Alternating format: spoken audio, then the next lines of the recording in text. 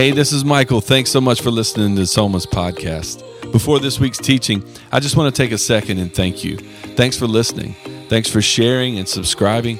It makes a huge impact. Enjoy the message.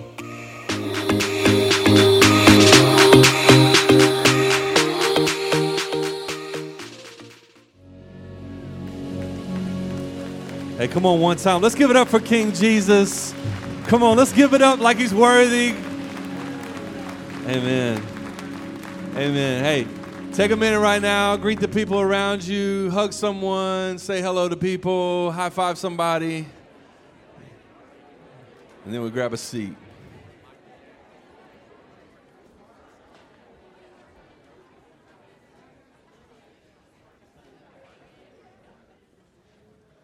Good morning. Good morning. Hey, before we jump into the message today, a couple things. So Christmas Eve services are coming up 23rd and 24th this week. That's crazy, fam. That is so crazy. So two on the 23rd, 5 and 7 p.m., and then 1, 3, 5, and 7 on the 24th. Make plans. Let us know you're coming. You can register. Really, it's not like a ticketed thing. We just really need a heads up as to who's attending what so that we can better serve and prepare for church family. So if everybody shows up at the 5 p.m. on the 24th, we got problems, if you know what I'm saying. So we're really, because we're expecting thousands of people. So we're expecting, double probably what we normally serve on any given Sunday. And strategically, we're trying to figure out how to make that happen. So with that is the crazy ask for you too, because I just believe God will make room. Be intentional with friends, family, coworkers, people who you know need a church family, a place to call home, of people to call family in this season, and make an ask. More than any other time of year, people will say yes to attend a church service with you, even if they don't share your convictions or your faith or see any value in what we do as a church. They'll be like, cool, whatever, yeah, I'll go to that thing, whatever. Just watch God get a hold of their heart. Last year, we saw 27 people surrender their lives to Jesus over the course of church services, and I'm just believing that God's going to meet people in this space. And I'm just thinking there are people in my life that I would love for them to be a part of whoever it is that gives their life to Jesus. So one, pray about it. But then two, as the Holy Spirit leads, just pay attention. I know we're moving in a bunch of different places and spaces, and we got to go to all the events and think about who do we buy for, what are we doing. It's a stressful time, but just shoot a text. Think about one person. Just one. Just shoot a text to someone, hey, would you come and hang out with services? We're going to this time. Let us know. Give us an RSVP online at soma.church. Under events, there's a place for you to register, you and your family. Update from last week. So if you were with us last week or you've been part of our church family for a season, we do something called Legacy.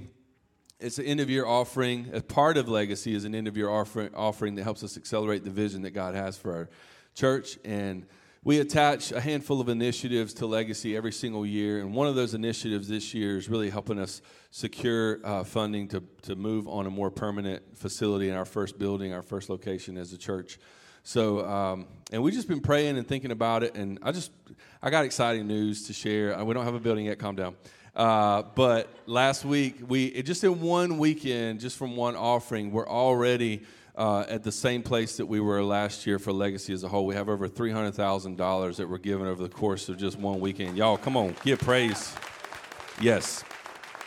I know it feels weird and stupid to clap for money, but it's just the faithfulness of God and the generosity expressed and just really the investment and the ownership that you guys believe in the vision that God's building his church and doing a really cool thing. I'm sharing that with you because in really what we saw last year and in general with Legacy is on that Sunday we see a percentage, and then by the end of the year we'll see another run of gifts that happen between now and the end of the year, funds still live.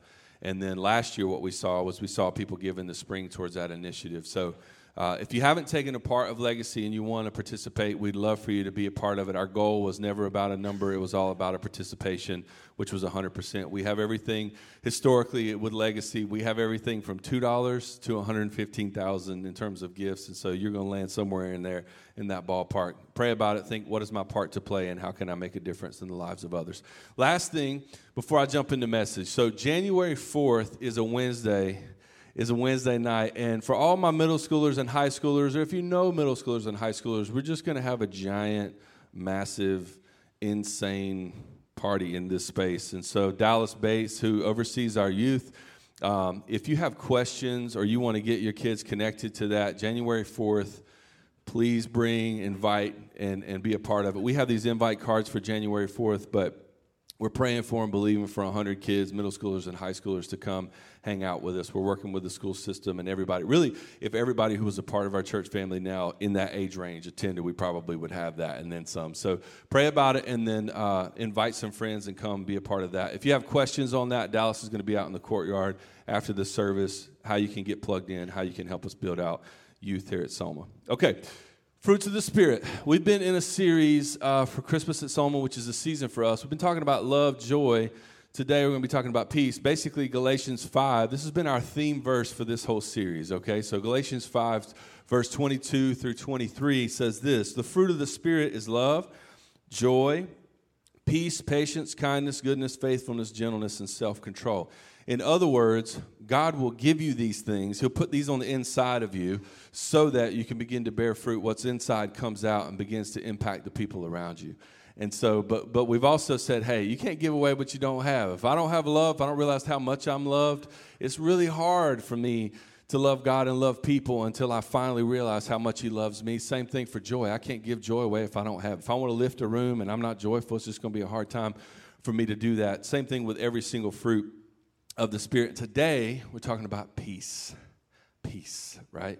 And so, if we're being real, we all could afford to level up in the area of peace. If you have arrived in this area, please come take this microphone and teach us, okay? So, it's just a crazy time of year, and the Bible has a lot to say on peace.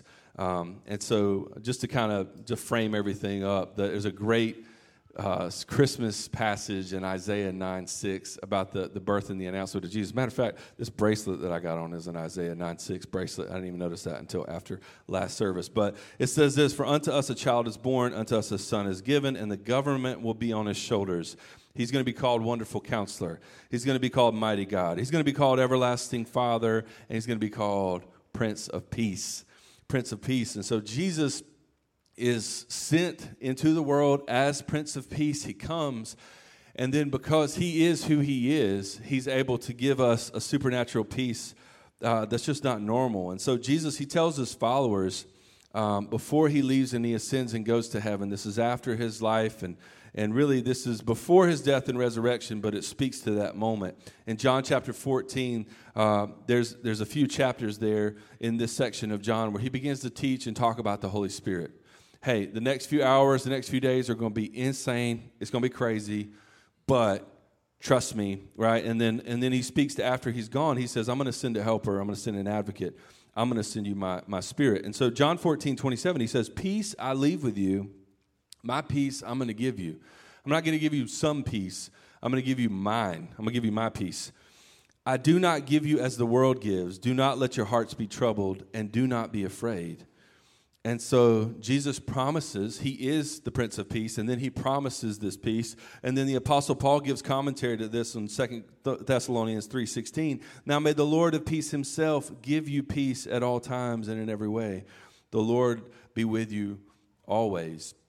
And so, again, Paul's just like, hey, we serve a God who's with us. We serve a God who is Emmanuel. And as that, He's able to usher in and give us His peace. And then Jesus, in His most famous sermon, Sermon on the Mount, He says this about peace. Not only am I going to give you peace, but now I'm going to commission you to give it to others. So He says this. He says in Matthew 5:9, blessed are the peacemakers, for they will be called children of God. And so for the Jew, and you and I, we think about peace completely different than the way that the Apostle Paul or even the way that Jesus would have framed peace, because when we say that word, it just means something entirely different. You and I think of peace in the absence of something. So the absence of conflict, the absence of arguing, the absence of hard things, the absence of unrest, the absence of war. So, for example, when we think about world peace, we just think about nobody being at war. That would be world peace. Except you and I, there's plenty of examples all throughout history of countries who were not actively in war, who just had civil unrest and were not very peaceful, right? And so that's kind of a false idea of what peace is. On a personal level, we think of peace as the absence of conflict. So, and it's really more passivity. But we think, okay, I'll have peace if I'm just not arguing, if we're not having conflict. And so some of us will walk around trying to avoid all kinds of hard conversations, thinking that we're bringing peace into a situation, and really the entire time you're just carrying unrest in your spirit, right? So you're still thinking about the same things, you're just not addressing them. It's kind of elephant in the room. And so there's a lack of peace in that. Or we might view peace as the absence of stress or anxiety. If I didn't have that boss, right? That hit some of you. If I didn't have that job, if I could have a spa day every day, come on, we be at peace. If I could have that vacation that I've been planning for, saving for, I got that favorites tab on my Airbnb. If I could go to that place, there would be peace. And that's just a false idea of what peace is. Because that makes peace subject to whatever it is that you're going through, subject to circumstances, subject to environment, subject to all that. But the peace that Jesus promises is so much greater than that. And so God, when he's talking to the prophet Isaiah in the Old Testament, there's this passage of Scripture that just showcases the way that we live around the area of peace. And he says, peace, peace, they say. This is what God says to Jeremiah. Everybody's talking about peace, peace. When there is no peace, God's like, this is ridiculous. You're faking it. You're pretending like there is peace and there's no peace. You're just talking about it. And so this is how the world views peace, as the absence of hard things, absence of suffering, absence of conflict, whatever. But the peace isn't found in the absence of problems. It's found in the presence of God. So biblically, I can be going through the hardest thing I've ever gone through. I can be going through suffering. I can be going through conflict. I can be going through all kinds of things, and yet in the middle of that, have a supernatural peace. And so it doesn't come by not experiencing something or someone, but it's found by experiencing God, being filled up by him. And so the biblical word for peace, again, this is the way that we think about it. Biblical word, and what Jesus would have been thinking about, what the Apostle Paul would have been thinking about, is shalom. And it's a Hebrew word. Shalom means wholeness, completeness, fulfillment, inner rest, living without deficiency or lack, which is way different than what I used to think about whenever I said the word peace, right? So it's like, it's a completeness, it's a fulfillment, it's a fill me up with you type of peace. That's what shalom means. And this is what God has for us. And the best news ever is that this type of peace isn't attached to circumstances, but can be accessed regardless of whatever it is that we're going through. It can be the hardest season. It can be the most broken place. And my experience is usually that's where we access the most in terms of peace and the grace that God has for us. So shalom is what God wants us to have, a supernatural peace that's not subject to what's going on around us. It's like being in the, I remember growing up and there being Hurricane Fran. If you remember Hurricane Fran, child of the 90s. So it's like Fran was a big deal where I grew up, like Eastern North Carolina. It was ripping stuff apart like where I was from. It was like tornadoes everywhere. I had an uncle that had 19 trees down in his yard. I'm like, first of all, why do you have 19 trees? Anyway, it was like, but we had pine trees in our yard, and a little bit freaked out by it. But I remember my dad brought me out in the storm. Hurricane's happening. Eye of the storm comes, and we're right in the middle of this thing. And we go out on the back deck, and we're just chilling. And it's the most peaceful, it's wild. It's like in the middle of chaos, and this thing is ripping everything apart. It's like, but right in the middle of it is this crazy peace, and we just literally sat on the deck and was like, this feels really cool. It's like, and so that's when I think about the peace of God. That's what I think about. In the middle of the storm, middle of whatever it is that I'm going on, there is a supernatural peace that marks me and my presence, but because of the presence of God. And then it changes, it has the potential to change the people around me and impact people around me. And so Jesus, in his Sermon on the Mount, this is what Jesus actually calls us to do. So he says, I'm going to give you peace, but then as I fill you up on my peace, guess what it's for? It's no longer for you. I want you to impact the people around you. In Matthew 5:9, he says, blessed are the peacemakers, for they'll be called children of God. And I love it because Jesus says, blessed are the peacemakers. I'm going to give you peace, and then you're equipped now to make peace. Like you're going to make some peace. Right? I love that he did not say, blessed are the peacekeepers. He said, blessed are the peacemakers. Blessed are the peacekeepers, or people who are like, all right, I don't want to say that, it may offend someone, I don't want to do that, But blessed are the peacemakers is I actually have a message to share, I actually have a hope to share, and it's not the avoidance of conflict, but it is in many cases confronting the lack of peace, confronting where people are struggling and giving them truth in that space in a way that feels loving, not condemning or judgmental, but I can actually make peace where we lack it. And so the biblical definition of peacemaking is the opposite and often comes with conflict because God calls us to confront anywhere there is lack. That is what shalom gives us over to. So if I'm filled up, if I have completeness, now it's not for me, it's for the people around me. And I'm supposed to usher. If you're lacking peace, my job is to help you get peace. Which feels really weird. It's like, wow, we're all in people's business. It's like, but that's the goal is for me to help serve you, love you, and bring you back into a place where you're experiencing the fullness and the completeness of God. God is the God of peace.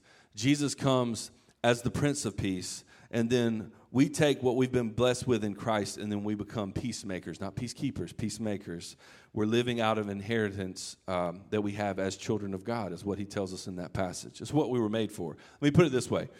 We're here, and we're never more like God than when we take the wholeness and the completeness we have into a world that desperately needs it. So when we take what God offers us, and then we offer that over to other people, this is what Christ did for us.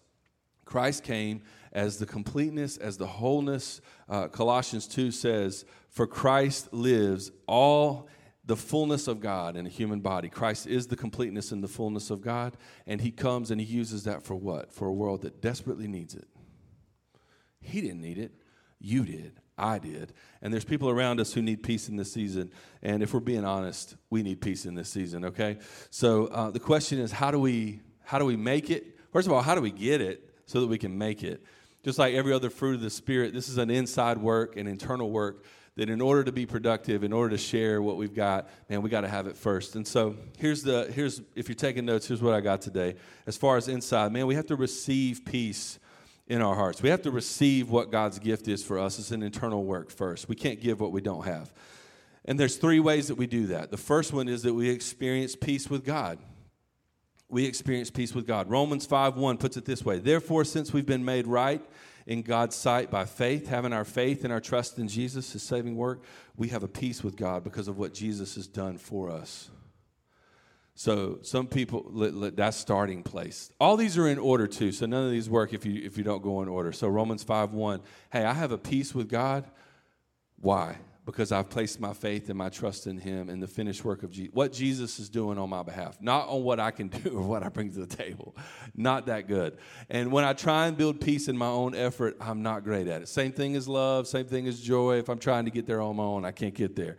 So it is a gift, and by faith I believe in the person of Jesus, and then I'm given this peace. If you remember the moment of salvation, for those of you that have trusted your life to Christ, if you remember the moment of real surrender, what happens in that moment? Crazy peace happens in that moment. It's just like, are you kidding me? And just like you're experiencing grace and you're experiencing forgiveness and you're just like a hot mess in the best way possible. And you're just like completely broken and humbled and surrendered, and it's just like peace. Now, it doesn't stay that way. It's something to cultivate. It's a spirit. It's a fruit to cultivate because Tuesday happens. You know what I'm saying? But like the moment of salvation is like, yes. And then we get frustrated with the Christian life because we think we're just going to live in this place rather than something to cultivate and a fruit to cultivate. But that moment of surrender is real peace. And then that moment allows for other things. And so we experience the peace with God by giving him our life. And then we experience peace with ourselves. This is Philippians 4:6-7. Don't be anxious about anything, but in every situation by prayer and petition with thanksgiving, present your requests to God. And the peace of God, which transcends all understanding, is wild. It is so dumb. It's crazy. Will guard your hearts and make your minds, and it will guard your hearts and your minds in Christ Jesus. And so when I surrendered my life to Jesus, I experienced this peace with God, and now I'm available that even when hard things happen, even when I'm anxious, even when I'm fearful, even when I'm able to hand all of that over to God, and he gives me a supernatural peace in the middle of the storm. I'm in the eye of it, right? And so that's been my personal experience. We can experience peace within ourselves regardless of what's going on. As a matter of fact, I'll say this. sometimes it's easier for me, the harder the situation or the more broken the situation in my life, sometimes it's easier to access supernatural peace in those places than it is when everything's just kind of going great on paper. And it's like all the little things that are hard that life throws at us. But I know for a fact I've experienced it. And so if something is robbing you of peace in this season, here's my encouragement. Don't hurry to resolve the problem or the circumstance. Get peace and then worry about the problem.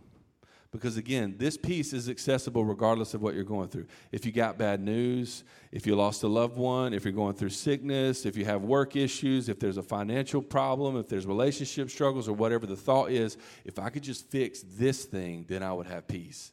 No. You can have peace, and then you can fix that thing. Like God will give you over, again, take anything that you're anxious about, anything you're fearful of, anything you're worried about, and pray with thanksgiving. Present your request to God. And then when we do that, the peace of God begins to flood our hearts. The peace of God begins to guard our hearts and our mind. And so prayer is talking to God about what's really going on in your life. You're not catching him off guard, by the way, when you pray hard prayers. Like, oh, man, I don't really want to say that out loud. Like, he already knows, okay? So it's like prayer is more of an activity really for you to align with the heart of God and what God wants for you than it is for God to really understand what's going on in your life. He already knows what's going on in your life. It is a posture of humility. It's a posture of surrender. It's saying, God, I need you to show up in this area of my life. It's a dependency on him. And the reason why it gives us peace is because so often we're handing him what we can no longer control, what we can no longer handle, and we say, you got to take that. I need you to take that. And then a key ingredient to this, too, is thanksgiving. Thanksgiving is choosing to praise God before I ever see the results or know the answer. So I can thank him, I can give him praise before everything kind of washes out the way that I hope that it washes out, or the things that I think. So often we want to praise him or thank him after the thing. We don't serve that God. We serve the God who will come through. Just go ahead and thank him and praise him beforehand, and then just watch what happens. I remember the first night of worship that we had in a season of COVID. I was like, hey, we're just going to celebrate the end of COVID, and really just God bringing us out this insane season that we were in as humanity, and obviously it still exists, not in the same way. We're humaning in a way that we weren't in 2020, right? But coming off of that, we're like, let's do a night of worship. And I said, hey, I want to give God praise. I want to give him thanks for just bringing us out of this insane season. And we're not there yet, but we will be on faith. And so can we just give God praise for, and the same thing is true for any area of your life. We do this as a church. So like Legacy is a great example. I want to thank God and give him praise for what he's going to do, even before I know what that's going to look like for us as a church. Same thing for us individually. So if your marriage is struggling, if you're going through a hard season with a friend, if you lack resources, thank him. Praise him. Prayer and petition with thanksgiving and praise. If you're struggling to thank him or give him praise, just take inventory of all the things he's already done. And then gratitude will give you over to a place of thanksgiving and praise. It's a key ingredient in that prayer. But we can experience peace with God, again, when I surrender my life. And then it positions me, because I'm in right relationship with him, that I can actually pray to him, and he's hearing my request. The Bible says that he hears the request of a righteous man, not that we're righteous in our own effort, but now because of Jesus, man, we're talking, he's leaning in, he's listening, he's answering my prayers. We're experiencing peace. I'm experiencing peace that he offers me because of what Jesus has done, and the peace of God that transcends all understanding begins to guard my heart and my mind in Christ. And so then the third thing is this. We experience peace with our circumstances. So I experience peace with God, experience peace within myself, and then in my actual circumstances, the things going on around me, I begin to experience peace. This is John 16:33. I have told you these things so that in me you may have peace. In this world you will have trouble, but take heart, I have overcome the world. And it's just a reminder that peace, again, is not the absence of hard things. Jesus promises that you will go through hard things. You will suffer. You will go through trouble. I hope it's a really uplifting message today, right? But in the middle of all the things that we go through and we navigate, you can access peace that's supernatural.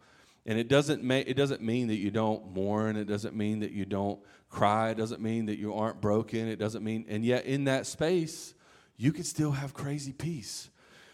And so My experience, Brooke and I, probably the things that's most accessible to me for this is like last year when our daughter passed in the summer of 21, we had just a supernatural peace that marked probably the hardest thing we'd ever gone through as a family, and even just navigated in general. There was just a crazy peace on it.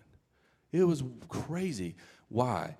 Because we had surrendered our lives to Jesus. We had trusted him with our lives and with our daughter's life. And we had also, by prayer and petition and thanksgiving, made our request known to God. He knew everything. And then he just kind of lined it up and reaffirmed over and over again that, hey, I have you. More importantly, I love Zoe more than you love Zoe. And he just began to teach us about peace. And it marked our life in such a way that like medical staff and people that we came into contact with that were helping us deal and navigate with that situation, they were like, what is going on, bro? Like you just... Like we had a worship set playing when Brooke delivered Zoe, and just like this crazy scene playing out. Peace marked it overwhelmingly, and again, it's often in really hard spaces, like really broken seasons of our life, that the supernatural peace of God kind of floods in. If we really surrender, it'll flood in.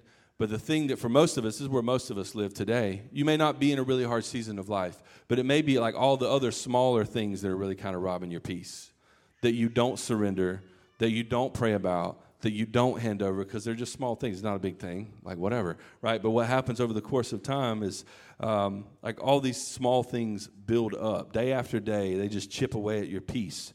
It's subtle. Sometimes it's all these conversations or encounters with people, or again, anywhere that there's a lack of peace that we don't confront it, it just kind of builds up over time. And then before long, we're so far away from the peace of God before we finally realize its impact on our life. And John 16 reminds us that in this world, man, this world is not our home. It's not our home. So anytime you and I need some peace in the middle of hard things that we navigate, just a reminder that, hey, I'm not made for this.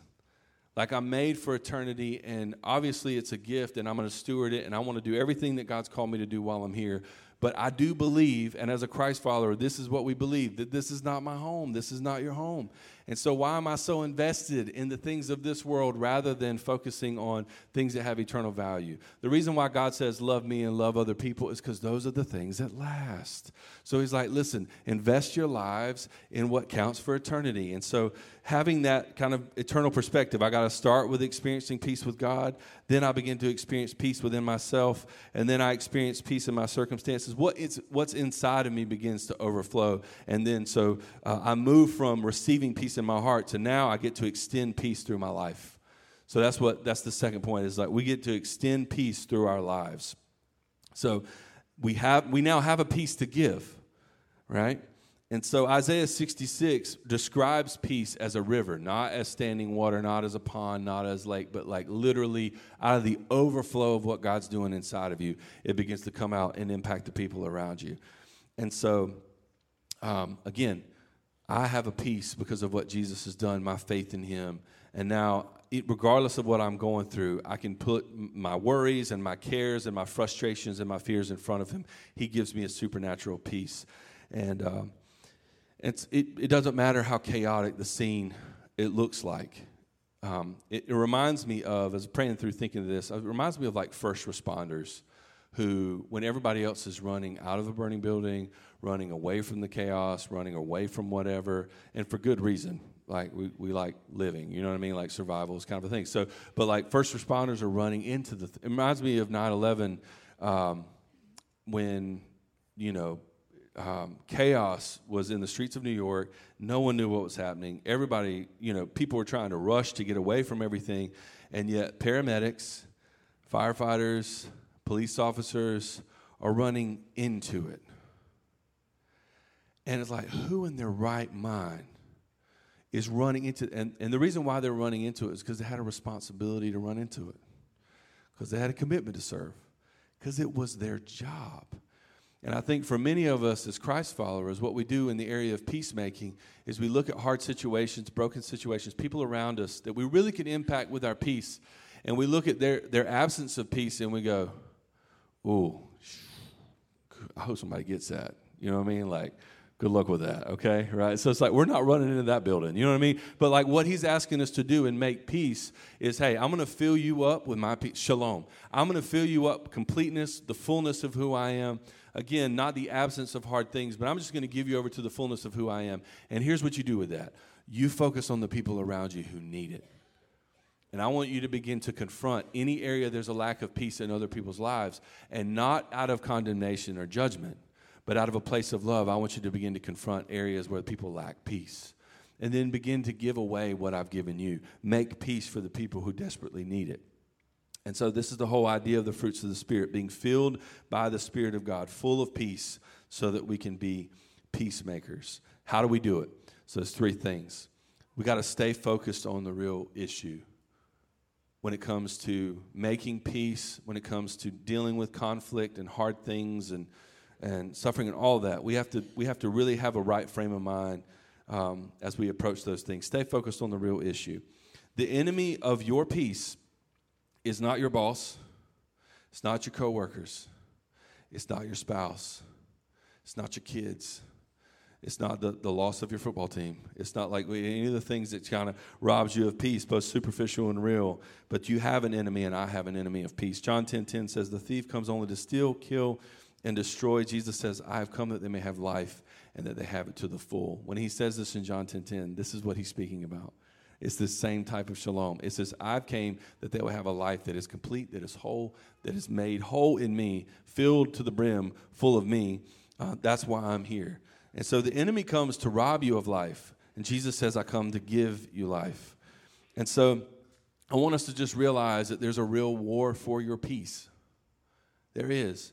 And your enemy is not the people who are closest to you. Those are the people generally who we feel like we're at war with. Right? So I'm fighting my kids, or I'm fighting my parents, this time especially, okay? This is a great message for Christmas. I'm fighting my crazy uncle. I'm fighting my spouse, right? Don't look at him. I'm fighting whoever, right? But it's just like, but I can have a supernatural peace that God offers me when I realize they're not my enemy.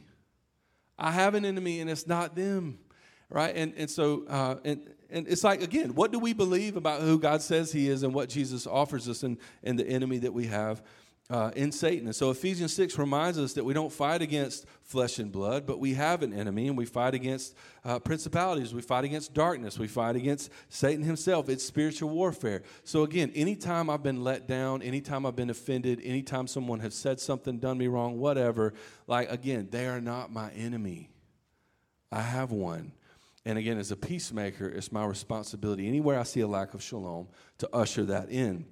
And so I got to stay focused on the real issue. Second thing is I got to begin to see people the way that God sees them. I got to see others through God's eyes. This is huge for the Christ follower. We cannot get to where God wants us to go until he gives us a lens by which to view other people. So right now, the spirit of the times is faction. Right now, the spirit of the times is disunity. Right now, the spirit of the times is, again, who's against who and where is division, and whether we're talking about politics or just broader culture or whatever. Who's offended, right? Where is there division? And the rest of the world we desperately want unity. And so broader culture is striving for unity. Hey, let's have unity. But they're trying to build unity on something other than Jesus, and it doesn't hold. You can't. Try it. Trust me. Like, spend your life trying to build it on anything other than Jesus. You can't do it. The only way to get to a place of uncommon unity, regardless of context, economy, experience of life, whatever, color of skin, politics, all the junk that normally makes us look like the high school cafeteria, right? So what builds uncommon unity and what builds peace among that is when we begin to view and see people the way that God sees people. This is Genesis 1:27. So God created mankind. He created humanity in his own image. In the image of God, he created them male and female. He created them. Anytime you and I are struggling to see people of value, of worth, we just got to realize, man, God made that person, like, on purpose. You know what I mean? Like, there's no, I love the way Eric says it during Growth Track. There's no spare parts. Like God wasn't like, oh, snap, man, I didn't mean to make that one. You know what I mean? Like you're made on purpose and for a purpose. Every single person. Some of us are like again, when it comes to building up the body of Christ, One body, many members. And this is the vision. And sometimes it feels like, what part are they even playing? Like, what are they, the appendix? You know what I mean? Are they going to blow up and kill us all, or what's happening? You know, like, but like, or even just humans in general, we just struggle to find the value that should be there for those people. We just look at people and go, man, the prayer is, God, give me eyes to see people the way that you see people. And then all of a sudden you'll begin to see where there is a lack of peace. It's because of something that happened to them. It's because of some choice that they made in their past. It's because they have an enemy and you have an enemy, and it's not them, and it's not your mom, and it's not your spouse. It's like you have an enemy, and begin to see people the way that God sees people. Peacemaking is not passive. It's not passive. So it's not, I'm just going to light a candle, and I'm going to sit in this quiet room. I'm going to stare at that tree, right? It's like, I just need a minute. I just need a minute. Right? Sometimes we do need a minute. But peacemaking is like, it's active. If you want to make peace, you got to deal with things. You can't just pretend that they don't exist, right? And so others are made in the image of God, and they're worthy for us to step into that space and share what God has done for us. The people in your life who lack peace are worthy of you taking the peace that God gives you and then extending that to them. As a matter of fact, that's why you have it. If you're strong in this area, any fruits of the Spirit, love, joy, peace, any of the fruits of the Spirit, if you're strong, the reason why you're strong in that area is for others. Hey, I want you to take the peace that I give you. I want you to be a peacemaker, because now you're going to be called children of God. And so we're not going to have the peace that the Bible talks about outside of God doing a work in us and doing a work through us. And the closer we get to God, the more dialed in we are on the perspective that God has for the people around us, the closer we get to one another. There's a theologian, I'm going to murder his name, Dorotheus of Gaza in the 6th century. So there was a guy who was trying to figure out a metaphor for all of this, and he was 6th century, so he's only working with so much, you know what I mean? Right, so but he was working, he said it's like a wagon wheel. And he says the outer rim of the wagon wheel is like the world, and the inner part of that wagon wheel, the center that sits on the axle, is like God. And he said, you and I are the spokes on this wagon wheel. And he said, and it's so hard for me. Like basically over the course of my lifetime, I have an opportunity to draw closer to God. You have an opportunity to draw closer to God. And as we draw closer to God, we draw closer to one another. Or I can stay as far removed from God as possible. And I may be able to relate to people right next to me, some spoke next to me on either side, but I'm never going to be able to relate to or love or see the people that God sees, this person, the way that God wants me to see this person. I got to draw closer to God.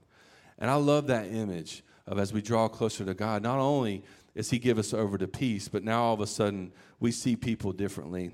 And so it's so important. Stay focused on the real issues, and we got to see others through God's eyes so that we can begin to spread peace by living peace. So now we're equipped. We have the right frame of mind, the right mentality, and now we can make peace once he's filled us up with his peace. This is what Martin Luther King Jr. says about this moment.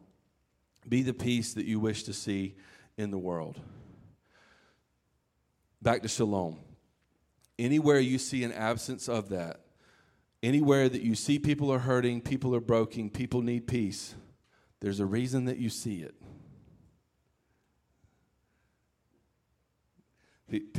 People come to me sometimes, and they've been convicted by the Holy Spirit. God will give them over to a thing to do, and they'll come to me and say, hey, when can we as a church do this thing? And they're wanting to do kind of like a corporate activity. And that's great, and sometimes we do that to prime the pump and do different things, but it's very specific sometimes. When can we do something with this? And my response is, you got it. Run at it. Like the Holy Spirit has given you this burden. He's given you this desire to serve people in this way. You've seen this lack of peace, this lack of shalom. You need to run at it. You need to do something with that. This is James 3:18. It says this, peacemakers who sow in peace reap a harvest of righteousness. So what does that mean? James tells us, hey, your responsibility, my responsibility when it comes to this area. So again, God's done a great work in my life. Now it begins to overflow. What is my responsibility? Sow peace. Your responsibility isn't the harvest of it. This is our responsibility. Like somebody's struggling, we just sow in We're just sowing peace. That's all we're doing. Like, I'm not responsible for who grabs hold of it. I'm not responsible for other people's faith. I'm not responsible for any of that. I just sow peace. That's it. And so we get to sow peace day in and day out, where there's conflict, where there's discourse, and we can't fix all the problems. We just sow peace day in and day out. And we're going to live in the truth of Galatians 5, that is, hey, in order for us to have an impact on the people around us, I've got to first let God do a work on the inside of me. So often we're focused on all the issues around us without really focusing on what we need first in order to serve people and have the perspective that God has. So it's out of the hard places and the suffering and the conflict and all that we typically want to avoid, usually where God brings the greatest peace. If we have his mindset, if we have his heart for people, if our goal in that conversation isn't to demean, isn't to make them look stupid, isn't to make us look good, if it's only to serve them, you can usher in peace. So it's not the absence of confrontation. If anything, peace runs at it, and it desires to make peace, help people have what they lack. And then once we do all this, we land here. We become the evidence of peace our world needs. Matthew 5:9, Jesus, we already said this, but we've already read it. It says that when it's talking about peacemakers, it says they will be called children of God. As in, the rest of the world is going to know who you are in Christ as you carry peace. Because the whole point of the fruits of the Spirit is, hey, let me grow in the likeness of Christ. Let me get filled up on the things of God, and then people notice a difference in my life. My impact is greater. So you can already have a saving faith in Jesus and still need so much more. I still need to put on so much more love, be filled up by more joy. I need the peace that God offers me. That again is not subject to my circumstances or the hard things that I'm going through. How we get there? I got to realize who Jesus is and what he did on my behalf. It gives me peace. And when he did that, it brings me into a relationship with God. Now all of a sudden, man, I'm able to bring, by prayer and petition, anxieties, worries, fears, frustrations, all the things to the feet of God. He gives me supernatural peace. He gives me his perspective for people. And it changes the game. This is John 17:22-23. Jesus says, this is the high priestly prayer, hours before his death. He says, I've given them the glory that you gave me, that they may be one as we are one. I and them and you and me, so that they may be brought to complete unity. Then the world will know that you sent me and have loved them even as you have loved me. And Jesus is talking to the Father, and he's just reminding us, hey, what should mark this group of people, my followers, is this crazy unity in the person of Christ. So that as I follow Jesus, I look less like Michael, I look more like love. I look less like Michael, I look more like joy. I look less like Michael, I look more like peace. And you can do the same thing. Doesn't matter how old you are. Doesn't matter when you came to faith in Christ. Doesn't matter how much money you got or who your mom and daddy was or what denomination or background or whatever that junk. Like, it doesn't matter. Like, I can, as I put these on, as I begin to say, God, I need you to fill me. And I need you to give me your heart, your perspective for people. And it's a daily discipline. This is not like a one-time thing. This is just daily surrendering my agenda, my life, fill me up, equip me, empower me to do the things I can in my own strength. Do things in me that only you can get credit for. And so, but what that gives us is an uncommon unity in the person of Christ. We begin to look more like Jesus, unified and together. And then our diversity is beautiful when it's rooted in this uncommon unity. And the world needs evidence, needs to walk into a room, a space, in a place like this and see people who hold no context, all different seasons of life, races, incomes, all the types of things, and be able to walk into a space like this and be like, why are these people hanging out? What is happening with this scene? And it's the peace that God offers us. The greatest, let me put it this way, the greatest evangelistic movement the world has ever seen is on the other side of us being filled up with God so that we can overflow with every fruit of the Spirit together. It is not going to come from a track. I'm not anti-tracks. Calm down. It's not going to come from some kind of program or curriculum. It's not going to come from a street corner preacher. It's not going to come even from evangelistic rallies and stadiums by celebrity Christians. It's not going to come from that. It's only going to come by you and me and us collectively being filled up by the fruit of the Spirit, and then that overflowing into people's lives, and they go, I want what you have. That peace hits different. How are you navigating that? And then you have how are you loving people that way? It's weird. Let me tell you about my God. Let me tell you what Jesus did inside of me so that he could do this overflow work. So that's my prayer for us as a church. That's what I'm believing for in this season. And I've experienced it, but I want more.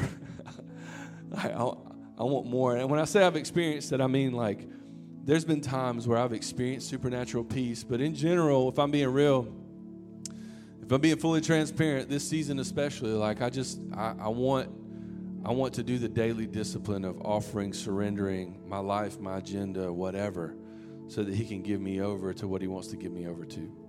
And my prayer is that you would do the same and then just watch him work. Let me pray for us. Jesus, thank you so much for the way you love us, God. Thank you for coming. Thank you that you were born of a woman under the law so that those of us who were under the law, those of us who are slaves to this religious mindset, this rule-keeping, this way of working and meriting our way to heaven in right relationship with God, it never works. It was never going to work, and so you came and you redeemed us, and you make us whole, and you make us fulfilled, and you give us over to shalom. You give us over to a supernatural peace when we place our faith in you. So God, give us over to the end of ourselves so that we can get to a place where we're humbled enough to surrender our lives. Again, not just the future hope of eternity, not our heaven, but our now. Give us over to surrender a place of surrender where we just give you not just heaven, but now. And that you're lording over our life. And when that happens, even as we navigate hard things, and you promised that we would, trials and trouble and suffering and bad news and hard things relationally, that you offer us peace in the middle of anxiety, worry, fear. And help us to be filled up with this peace so that it marks other people. We're able to serve others with the peace that you give us. And help us to see that peace is not peacekeeping, but peacemaking. Help us to see the absence of peace in other people's lives and then get involved. To give the courage of conviction to see a need and feel the need. The courage of conviction to see where people desperately need some peace, and then we offer the peace that you've extended us. It's active. And give us over to that mindset. It's not about avoiding hard things. It's not about the absence of problems, but it's about the presence of a Savior. If you're here today and you've never surrendered your life to Jesus, it's hard for you. Listen, we talk about peace, and you're never going to be at peace with your now or your eternity until you realize what Jesus has done, who God is, how much he loves you, and what he offers you in Christ. The moment of your salvation is when you finally see and surrender your life to him. And it's not a religious activity. It's not who your parents are. It's not spending time in church or reading a Bible, any of those things. It's Jesus that saves you, and it's faith in him alone. The grace that God offers through Jesus is this faith and trust in that gives us over to salvation and gives us over to peace. It starts the whole process. And so you may be here today, and that's you, and you need to surrender your life to him. You need to trust him with your life and be given over to that supernatural peace that we're talking about. Or you could be here today and you say, you know what, I've had that moment, I've had that prayer, I've had that time, but man, it has been a lifetime of me just drifting to a place where I just lack peace. I don't trust him. There's many places in my life I haven't surrendered. And I need to get back in right relationship with God, really rededicate my life. I need to get back into a place where I'm committed and I've experienced salvation, but I need to get back to a place where God has changed my mind. So I know in this moment, I know I need that, and I'm asking for God to do that, to change my mind. I need to repent of some things. If that's you, if you either need to come to faith in Christ, surrender your life to him, or come back to him today, and you're in the room, would you just, as all of our heads are bowed, would you just raise your hand in the room and just say, that's me. I need to come back. I need to come to him. I need to surrender my life to Jesus. I want to give people always an opportunity to respond. give God an opportunity to it's really a moment of confession between you and God. And if that's you, just say, Jesus, I give you my life. Jesus, I surrender my life. And I'm grateful for what you've done for me. I'm grateful for the peace that you offer. I'm grateful for the work on the cross and the resurrection. And now I take hold of that. I take all my sin, my brokenness, and my baggage, and I accept what you offer me. But God, I know now I'm making it about others. So help me to be a peacemaker. Help me to be filled up on you so that it overflows to the people around me. God, thank you so much for your church family. God, thank you so much for the people of God. Thank you so much for what you're teaching us in this series. And thank you for this season. God, help us to just swell with gratitude and thanksgiving and praise before you even accomplish what we know you will accomplish. In our marriages, in our homes, in our finances, in our lives, in our vocation, in our purpose and fulfillment. Before we even feel it, before it even hits, thank you in advance. God, we love you. It's in Jesus' name we pray. Amen.